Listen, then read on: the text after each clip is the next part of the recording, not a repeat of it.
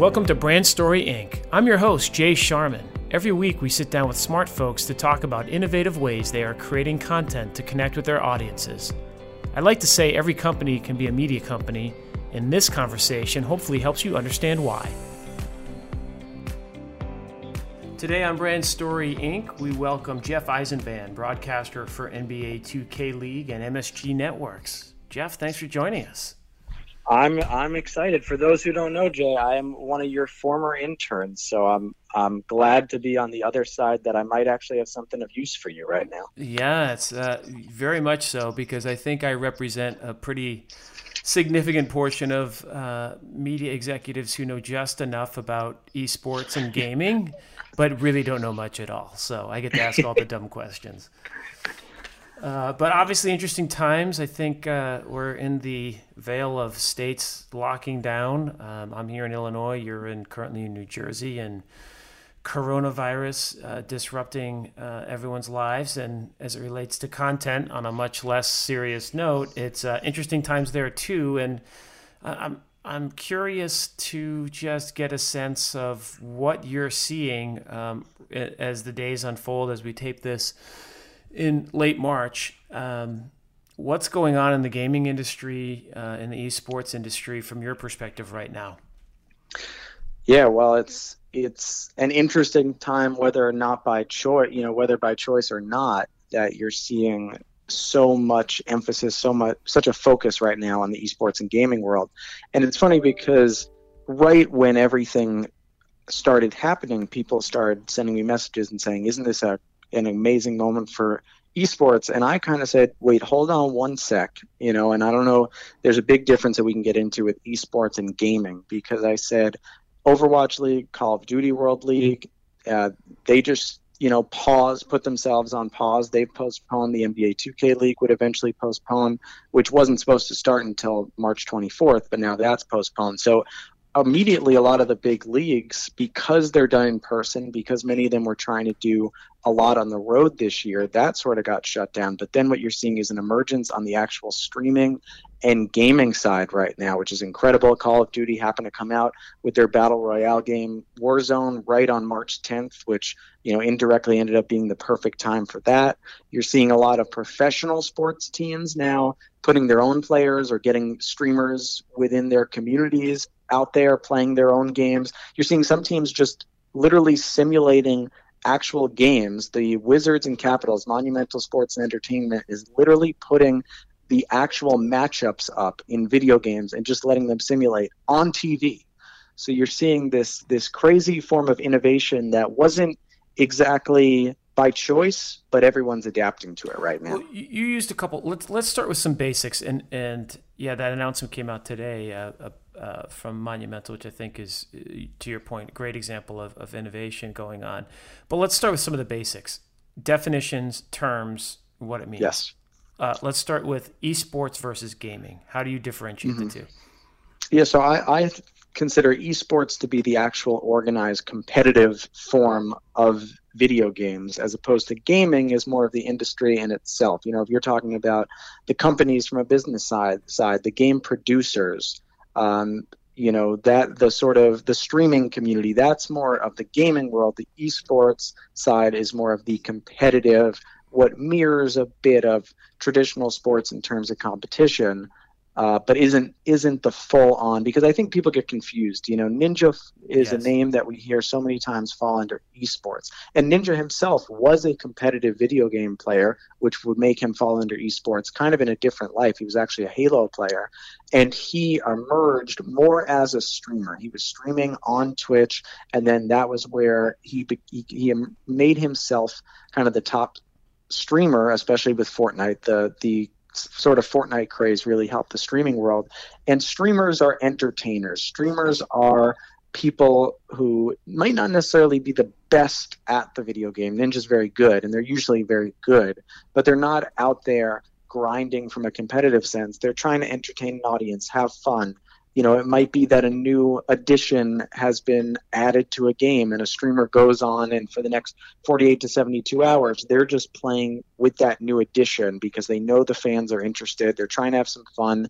They're entertaining. They're engaging with fans. And that streaming category to me, that's a third word we've now said, esports, gaming, streaming. I think streaming is actually closer to the gaming world than the actual esports world. That isn't to say that streamers also have their own competitions. So I want to go back to esports for a second, right? So the way you described it was the competitive nature of it, which conjures up images, people like me who don't know squat about esports. Right, and I talked to other media execs, and I remember one of the execs at Turner Sports like 5 years ago at the Final Four said, "Sharman, you got to be in esports, man. These things are filling up the Staples Center. We got 20,000 people. Like there's this image of arenas being filled and players being in person and competing. But when those events aren't happening, just clarify for me from an esports perspective what's going on, other than the championships, but like leading up to that. Yeah. I mean, the day-to-day is much more on the gaming side, people simply watching streaming and watching people play the video games or just experimenting themselves playing games. I think the video game industry in itself, which was a natural progression over time as younger generations played video games and grew up, and the average age of a gamer continues to get older, but then from there are definitely lower level competitions. Like the Overwatch League is the top level of Overwatch, but that doesn't mean that there's Overwatch, smaller, more underground Overwatch competitions going on all the time, whether those are in person, some of them are online. You see charity tournaments. There is more competition than just the highest level going on at a time, and those fall under esports if they're smaller competitive tournaments that might not be for the same amount of money, might not be in front of the same amount of eyeballs, but there's still tournaments out there. Okay, so like right now I'm on twitch.tv, right? /NBA 2K, and there are 115 concurrent viewers watching two guys playing the Celtics against the Raptors, right? It's got 16 million views. But 126 are concurrently out. So walk me through, like on Twitch, how does it work right now? And we'll use NBA 2K, which is the National Basketball Association. So it's actually licensed, the actual players and the teams that you'd expect from the NBA for those of you that aren't sports fans. But let's use NBA 2K as an example. Yeah, and so right now what you're actually watching is, so for those who don't know, we're taping this on Friday. On the actual NBA 2K, not the NBA 2K League. So this is NBA 2K. This is the developer. This is Take-Two Interactive's game, NBA 2K. Their Twitch channel. They're running right now. Ronnie 2K, who was, I guess, originally the community, kind of the community head for NBA 2K, and he's evolved more into, I think he's basically at a promotion that his title is bigger than that. He's basically the guy who's the face of the game, dealing with all the NBA players, dealing with the celebrities, dealing with fans directly on Twitter. He's got over 1 million followers, I'm pretty sure. And so he's playing against Sheck West, who is a rapper. And he's been, since the NBA shut down, Ronnie has been playing against basically a celebrity every day. So around this time, it's usually late afternoon, early evening, he's teeing up these games that people are tuning in. And now these are not necessarily the two best 2K players in the world. Ronnie's very good, and I'm sure Sheck West plays a lot. But it's the entertainment value of, look at these two guys who I know, who I follow, who I'm involved in, and I just want to see them, you having fun with competition. And then on top of that, what people don't necessarily, unless you're in the Twitch world, you don't maybe quite get it. The difference between linear TV and Twitch is there's the chat feature and other features going up in, around the broadcast. So like, Jay, what you might be watching right now, you're seeing the chat, people continuously talk, and there's people talking about, I got Ronnie, I got Sheck, and things along those lines. And they're making friends with each other and gaining followers kind of through the internet, just having a conversation. And this is, for a lot of people right now who are stuck at home, this is social engagement right here. And then on top of that, you could have polls, you could have other features that you can't necessarily have on linear TV that you can have in a Twitch broadcast, or other, we could talk about other platforms as well. Yeah, I think it's a good thing, and it's I think most people would get it. you're looking at two inset boxes of the guys actually playing and communicating with one another. You're seeing on a big screen the Celtics playing against the Raptors being controlled by these guys. And to your point on the right, there's like a text thread or a comment thread that's not too dissimilar from seeing Facebook comments where people are engaging and interacting. And I guess maybe let's pull back for a second. And you've created quite a niche for yourself as it relates to NBA 2K. Walk us through your job and what you do for, let's assume someone maybe has heard of the NBA but knows nothing else other than that. Yeah. Like it's a crazy world that you've become one of, not one of, the face of on behalf of NBA 2K. Yeah, let me paint a little broader picture for you. I graduated from Northwestern in 2015, and okay. I went right into a job working as an editor for a website called thepostgame.com, which was a Yahoo Sports site at the time. And I would be going around to a lot of events, covering a lot of the, athlete appearances and things in New York City. And people would say to me, you're young, get into esports. People are selling out the Garden. People are selling out Staples Center. You play video games, you should get into esports. And, I looked into things. And at the time, really, a lot of the big esports were games like League of Legends or CSGO, which are PC-based combat games, which is not by any means what I had always played console sports games. So to me, this wasn't, I recognized the value of the industry, where it was going, but I didn't necessarily see myself as fitting in that, sort of norm. And on top of that, I don't think people understood that sports fans, traditional sports fans, were not the people who were consuming that. So there was a hope that you could put it on ESPN, that you could put things on traditional avenues like that, and sports fans will just love it. But those weren't necessarily the games that sports fans were playing.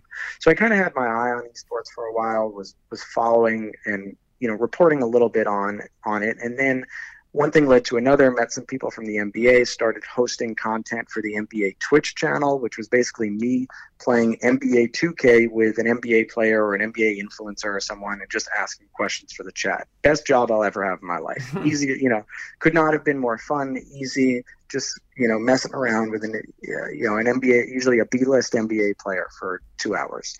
And then when the NBA 2K League started, so the NBA 2K League is a 50% owned by Take-Two Interactive, the producer of the game, the developer, and 50% owned by the NBA itself. And so the same people that were doing the NBA Twitch channel started to do the NBA 2K League. And I said, hey, is there any way I could be a part of this from the coverage standpoint? Again, recognizing that here's a game that I actually know, enjoy, have played my whole life, play socially with friends, and just fits with everything that I'm doing. And they told me, here, we're going to give you a microphone and put you on the red carpet with a camera. You'll be on the backstage carpet after all the players get drafted. It's not going to be live, but ask some questions, figure out what you can find out. And, best stuff we'll put in the stream or we'll put on social. And I started interviewing these guys, and the question, it took a little, there were 102 players drafted that day and probably 75 to 80 in person. So I did a lot of interviews that day. And I started to ask things like, what were you doing before this? And guys were saying, I was a truck driver. I worked in an Amazon plant. I was actually a successful financial advisor, and I'm getting paid less to do this. And the stories that I started to uncover, I said to myself, I cover so many professional athletes, and it's so hard to get a news story out of anyone, or if you're trying to get anything, you got to claw through agents and team executives and, all of that stuff. And here we are uncovering these never before told stories. We didn't know anything about these guys other than their name basically before. And that was what kind of piqued my interest there. And then over the last 2 seasons, this would have been the third season, would have been starting this week or next week. I was deemed the insider at one point. I've been the social media reporter. I've also filled in as an on-desk host, analyst, color commentary, sideline reporter. So I've done a lot. I've been to Korea for a tournament. I was on desk as the analyst for the draft this year. So I've been a jack of all trades for the league so far. So paint the picture. How many people play in the NBA 2K League? How many games do they Yeah. play? What kind of money? Can you make a living? Like, paint the big picture of the. You started going into the individuals and the human interest stories, which is neat. Yeah. But give us the overview. Yeah, so and what you're watching, you said you were watching the NBA 2K channel, and we talked about that Ronnie 2K versus Sheck West game. They're playing one-on-one right now, which is one of the standard play now forms of NBA 2K. But the way that the NBA 2K League works is actually Pro-Am, which is 5-on-5. So I mean, literally, you have 5 players versus 5 players. One guy's a point guard, one guy's a shooting guard, one guy's a small forward, and so forth. And they're communicating as teammates. They're trying to, stick to their spot on the floor to accomplish the task of scoring baskets. So everything is manual in that regard. Every team has 6 players. One player doesn't. For the first 2 seasons, one player would sit out every game. There'll actually be substitutions for season 3, or that's at least what they're experimenting with right now. And I think that is also one thing that has led to esports succeeding a little bit more, is that in the last couple of years, esports that are more team-based have popped up, which I think as a fan, you just get more excited to root for a team than one individual. I think that's a struggle that tennis and golf has always had. How can you get someone to be just a person fan as opposed to a team fan? So you have in the NBA 2K League right now, this season, season 3 would have been 23 teams. 22 are owned and operated by NBA franchises. So Adam Silver's called the NBA 2K League the 4th NBA league after the NBA, WNBA, G League, and now the NBA 2K League. And so you have 22 teams that are playing in they train and practice. They train and live in their home markets and then travel to, for the most part, most of the games have taken place at a studio in New York City. They train to New York they take a plane to New York to play, but train in their home city, go to community events in their home city, engage with the NBA, WNBA, and G League teams. And then the other aspect that, basically I think answers a little bit of your question is the way that the NBA 2K League has approached things is having a regular season, along with extra tournaments that I almost would compare it to Premier League soccer, that the way you have the FA Cup and the Champions League along with the Premier League, but there's some other tournaments to make money. But there is a regular season and a playoffs, which is, mirrors and makes the NBA fan understand what's going on a little bit more than if it was, say, just a tournament format all the time. How many games do these guys play?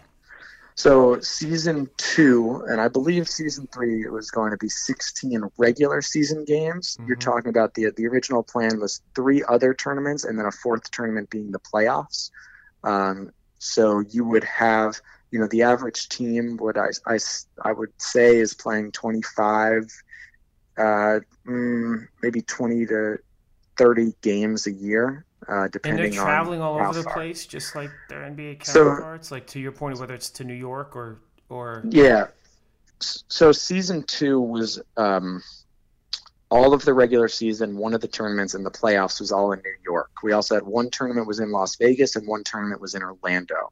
So if you're the Jazz gaming team, you're living in Salt Lake City. That's where your team plays and practices, but you're getting on a plane roughly every 2 weeks to fly to New York to play probably 2 games each time you show up. And again, so that team, this is season 3. We haven't seen any competition in Salt Lake City, but that's where that team has practiced out of.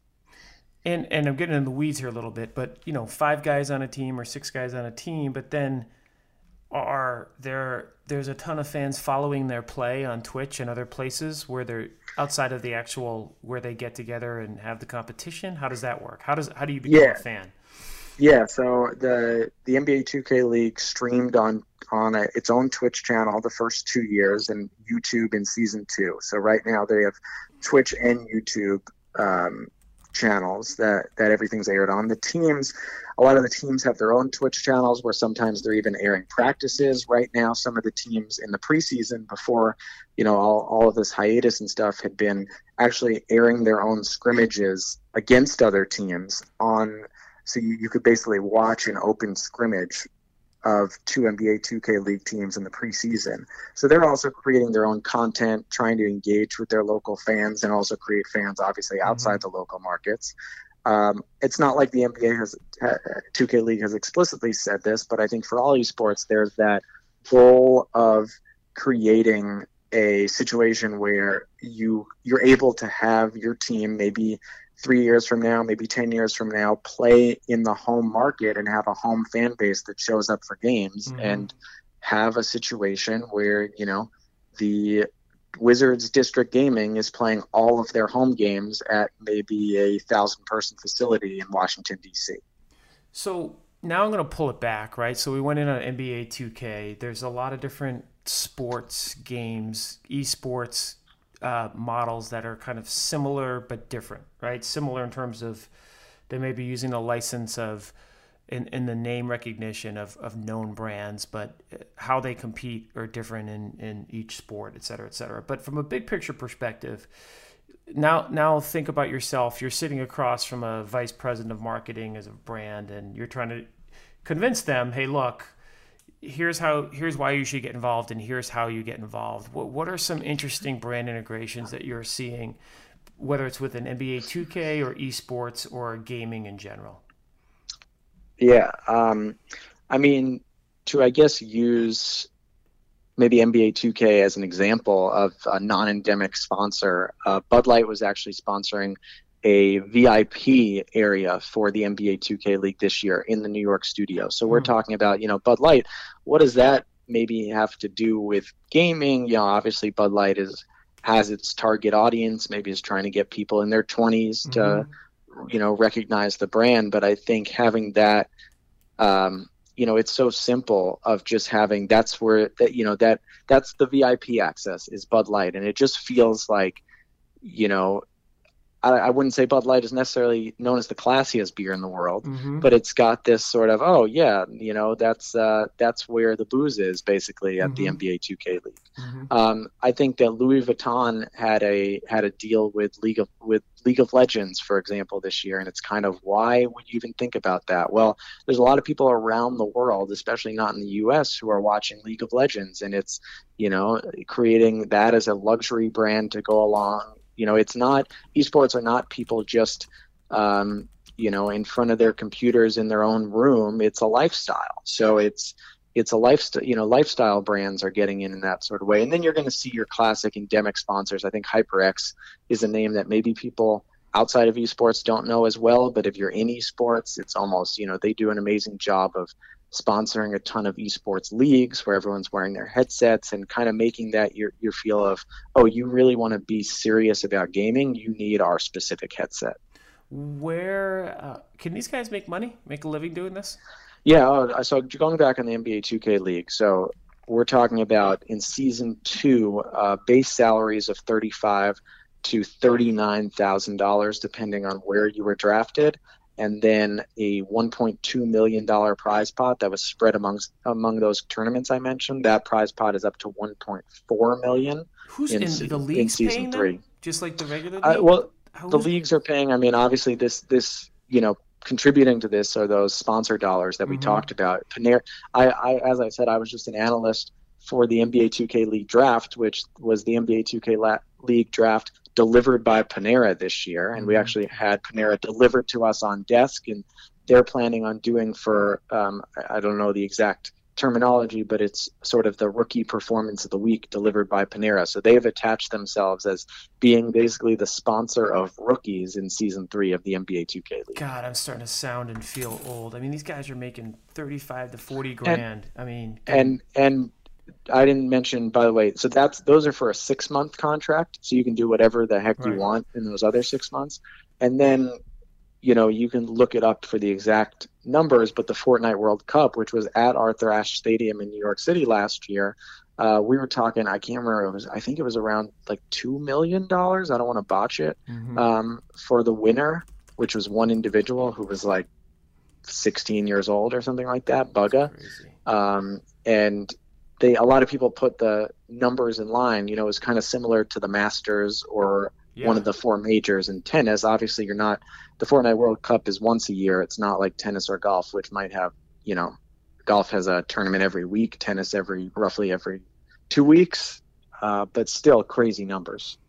That's crazy. All right. So talk about the we're in this world where right now, in the heart of it, like, habits are forming, things are changing. It's a moment in time for digital media adoption, right? Like, I'd be pretty nervous as a television executive, I think, for the long tail based on what's going on now. And esports and gaming in general have been ahead of the curve in terms of innovation, community building, all the true essences of things that brands aspire to have. What are you seeing right now? Who do you see? You mentioned earlier today, the announcement came out that the Zach Leonis and Monumental Sports, which is kind of the sports regional for DC, is actually airing simulated video games on their linear television network.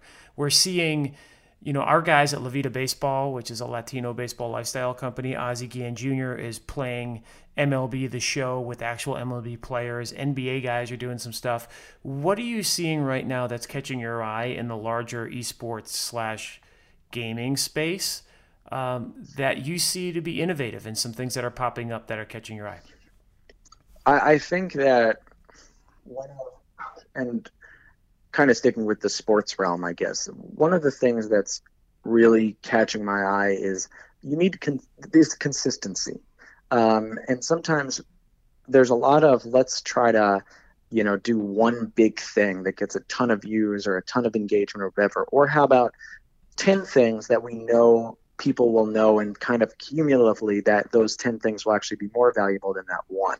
So I know, I have a story that hasn't come out yet, but this, for the most part, is public information, that the Phoenix Suns were one of the first teams, as the NBA went on suspension, to stream in the slot that they would have played an actual game. Mm-hmm. So they would have played against the Mavericks, and what they did was they set up a stream against. They had actually a former NBA 2K League player who lives in Phoenix. They had him play for them, and they had an influencer from the Mavs play for Dallas.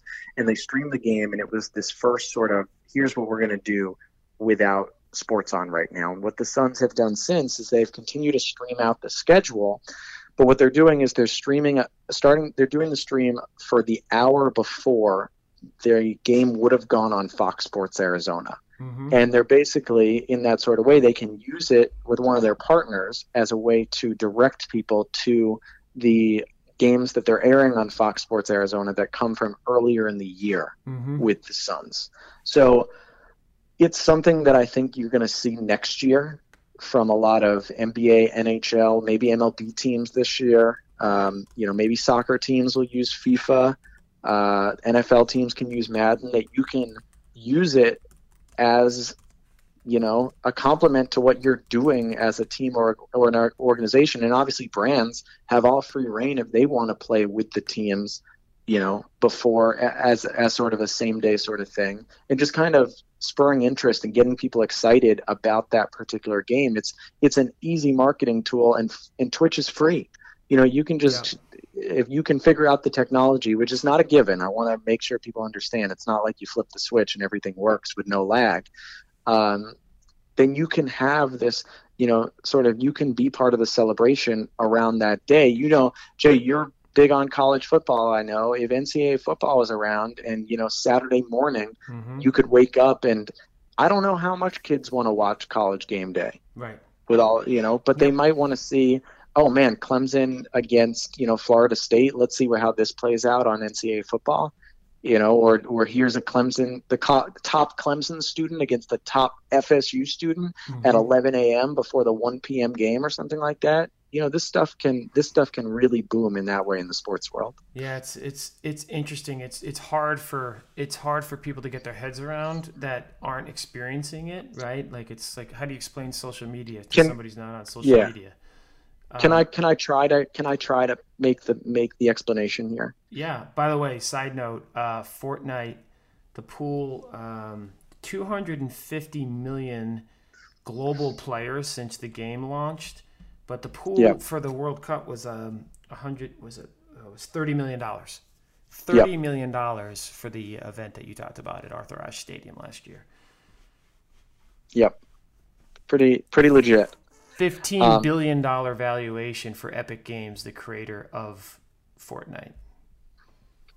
Yeah, they've made some money in the last few years. And by the way, they're making a lot of money right now. Yeah. Just because of the in-app purchases that people are doing. But I want to make just one. This is the pitch that I make, or not the pitch, but the explanation that I make to people. So I'm 26. I'll be 27 in May, which now I sound old saying I'll be 27. And in the gaming world, listen, I'm not young. I'm not as young as I used to be. But what I go back to is when I was around 13 years old, 2006. Madden Nation was a show that ESPN put on. And what they did was they had this thing called the Madden Bus, where these guys rode around, some of the top Madden players in the world rode around in sort of an RV, and they would play in different cities. And basically they'd stop, they'd play a tournament, and a guy would get knocked out. And it was like a reality show that, when you lost, you were off the bus, and one guy is going to be left. And I remember being so excited because Madden was the game at the time. And that was my big game. And I was like, I want to see what the best people are actually like. And I would tune in. And now, seeing this from the other side, I totally get it. They had it scripted for 23 minutes of television. And so you would just get, they'd show the last 20 seconds of a game or one interesting play. And it was much more narrative-based in that sort of way. But you never actually got to see the guys play because there was no platform for that. And I was like, well, I'm not as interested as I thought I was going to be. Now, that show came about, just a couple of years before YouTube and Twitch would take off. And I know that when I was 13, what I wanted to see was the best players, the best gamers playing at the top level. And now, or not now, I should say, starting, let's say around 2008, 2010, if you wanted to see the best highlights of video games, you just search it on YouTube. If you want to see the best people playing right this second, right now, you just go to Twitch or one of the other streaming platforms. And so now that these kids grow up that sort of way, it's just, it's the same way that you want to see the best basketball game, turn on League Pass. The best NBA game, that's just how they grow up. So it's an interest. And on top of that, the barrier for entry is so low, you don't have to be 7 feet tall. I say that I see these guys come to the NBA 2K League studio, kids, and they can relate to the gamer who's playing the game that they already play more so than, the 6'8" small forward in the NBA. It's fascinating. We're talking with Jeff Eisenband, broadcaster for NBA 2K League and MSG Networks. Twitter follow, great one, at Jeff Eisenband, EISENBAND, as in get on the Eisen bandwagon. Jeff, I think when you really pull back, and again, we'll use NBA 2K since you're an expert on it. When you look at the influencers, right, the star players of the game, and the community element of that, if you look at the collective social media followings of the actual NBA 2K team players and then, their engagement factor, it's a pretty big number. It's an extremely big number of a highly engaged community, but there is a sense for brands thinking about this, hitting that tripwire of being inauthentic. What advice would you have for, you mentioned a couple of other, like Panera, like people who just I've heard it 5 years ago. Brands be like, we got to be in esports. We got to get in there, but you got to get in there in the right way because it could backfire big time if you don't, if you're not authentic to the core players and influencers. So what advice would you have for brands who may not be well-versed like me? Like you, I should say. I'm more like the brands. Let me take one step back. So one thing that you kind of mentioned there was that NBA 2K has grown in the community aspect of it. So one of the reasons that NBA 2K has been so successful and more successful than even some other sports titles is what 2K did, I believe 2K17, but maybe it was a little in 2K16. They introduced something called the neighborhood. And what they created was you could basically customize your player, your my player, and engage with other people in a actual fictional virtual sort of just community of a few blocks of an urban setup. And there's a barber shop, there's a tattoo parlor, there's street ball courts that you can play on. And what it created was, it was basically, to a much more micro level, what Mark Zuckerberg once saw, that was people like to social network. They like to create, show off their own profile. You know, look at my guy who I've created with this hair, this jersey, all of that stuff. So that was, I think, one of the things that really helped 2K and kind of is part of the reason why NBA 2K knocked NBA Live out of the market. So Take-Two Interactive knocked EA out of the market, because you had to be in on that from more of a cultural lifestyle standpoint than just, oh, I want to play the basketball video game with my friend. So that's one thing I want to touch on. In terms of the sponsors, you're right. You know, I hear so many times people say, oh, I hear I got to get into esports. What do I do?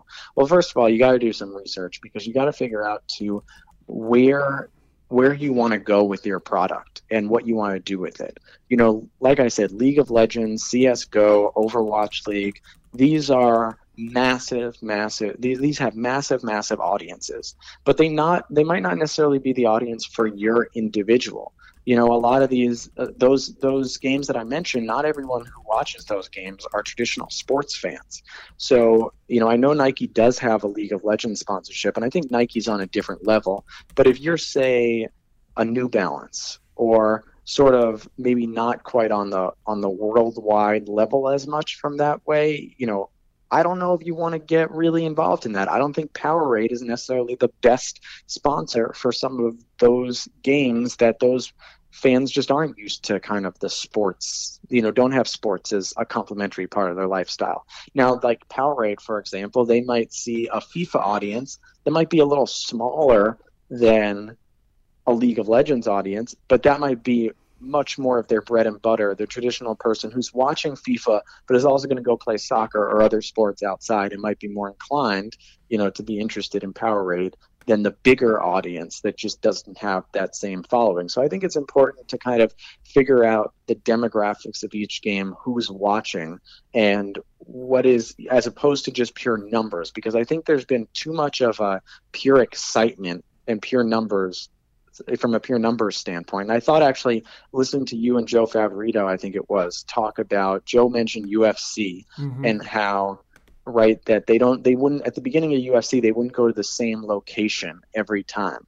And I think people say, oh my God, esports sold out the Staples Center or Madison Square Garden. Well, that doesn't mean they could do it, you know, 82, you know, 41 games a year like the Knicks can. Even when the Knicks aren't even playing at their best, they can sell out Madison Square Garden. You know, it's not like that. So I think that it's just understanding what is the actual situation. Kind of, you have to do your research. You have to get around just kind of the surface level and find out what are the actual numbers, who are the demographics of people actually watching, and what's my activation like? You know, is it just a 30-second ad that plays while people are doing something else, you know, while they have Twitch on in the background, or is it a sponsored segment? Like I said, the Panera Bread Rookie of the Week. Yep. So, you know, it's figuring those things out.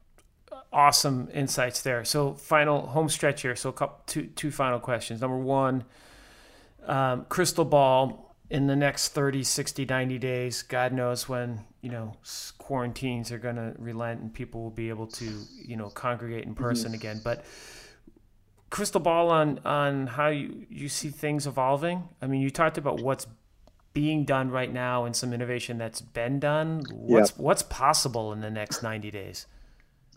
I think people, first of all, have to understand, because this isn't going to come up in the next, you know, 30 days. Maybe it'll come up in 90 days.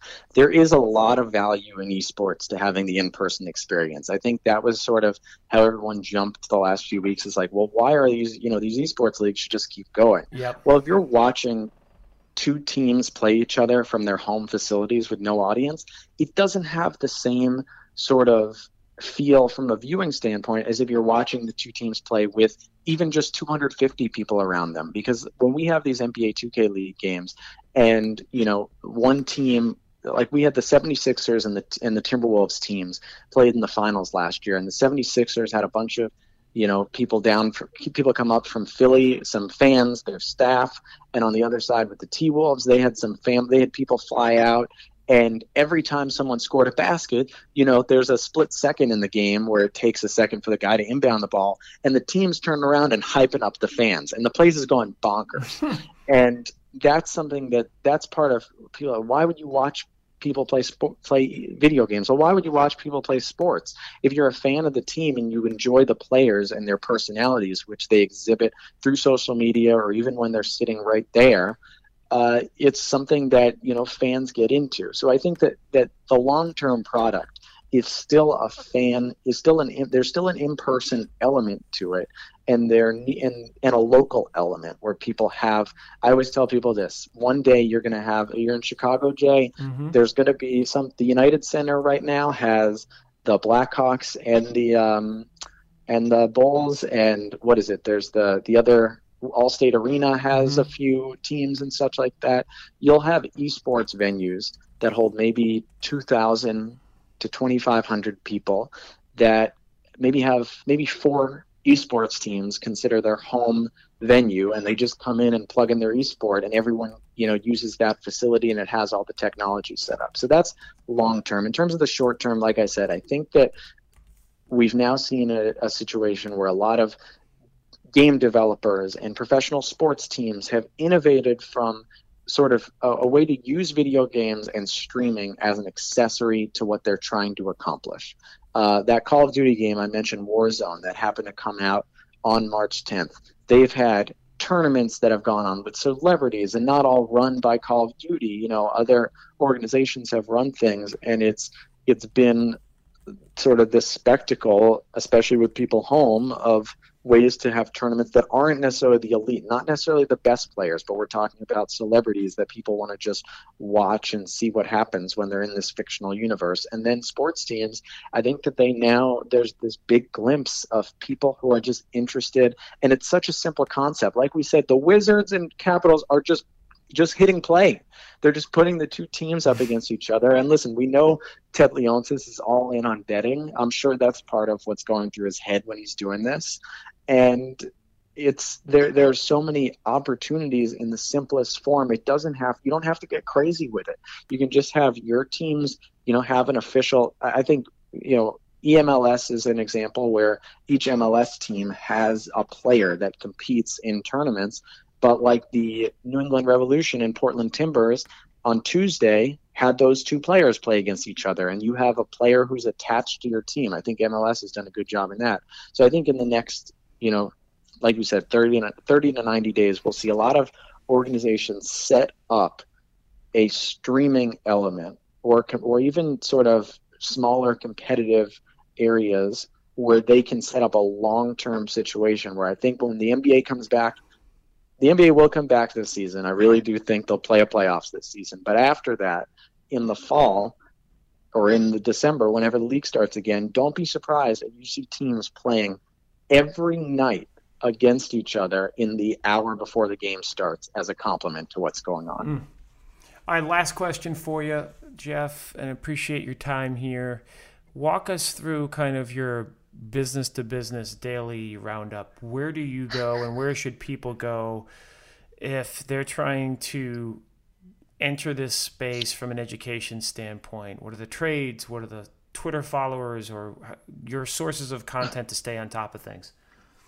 I thought you were going to say, what's your day-to-day like? Where do you work? And I joked because someone said to me a week ago, said, if people are working from home, what are you going to do not going to the office? I said, office. My office is my living room in the freelance world. But I mean, I'd say that, I use Twitter a lot, and Twitter is, maybe some people think Twitter is dying, but like it is in sports, in esports, Twitter is big just because it's that opportunity for viral potential and a way for people to get things out there in the masses. Twitter does a really good job. I want to shout out Rod Breslow, he deems himself the top marketing consultant in esports, and I kind of laugh at it, but he's an awesome follow just if you want to stay up to date on a lot of the esports stuff. Esports Observer, I think, is on top of things from a traditional journalistic level, and I love Cheddar Esports. As maybe people don't watch the live product, but I've been a big fan of Cheddar, both, also Cheddar proper, Cheddar Big News, Cheddar Esports do a great job just conglomerating an hour of, esports news for the day and then popping out, the top stories as social content that, if you really just want to digest 3.5-minute interview with a top executive from a game or a top executive from a team or a league, they do a great job getting those interviews, which is still a field. Esports is still a field that so much has been untapped into and isn't. People think it's getting saturated, but there are definitely areas of esports that have not gotten saturated yet. Awesome. Well, Jeff, thanks so much for taking the time during these crazy times to educate and inform Brand Story Inc. listeners about how to help connect with esports and think about esports as well as gaming, and kind of debunk some myths and 101 everything for us. And we look forward to following you as you continue your great social media content around NBA 2K. Thank you so much. Thanks for having me. Good luck with everything. Obviously, Jay, I'm a big fan. Thanks, Jeff. Thanks for listening to Brand Story Inc. We'll be back next week with another conversation digging into the ways companies are becoming like media companies. Be sure to subscribe wherever you get your podcasts and give me a follow on Twitter @_Jay Sharman and on LinkedIn.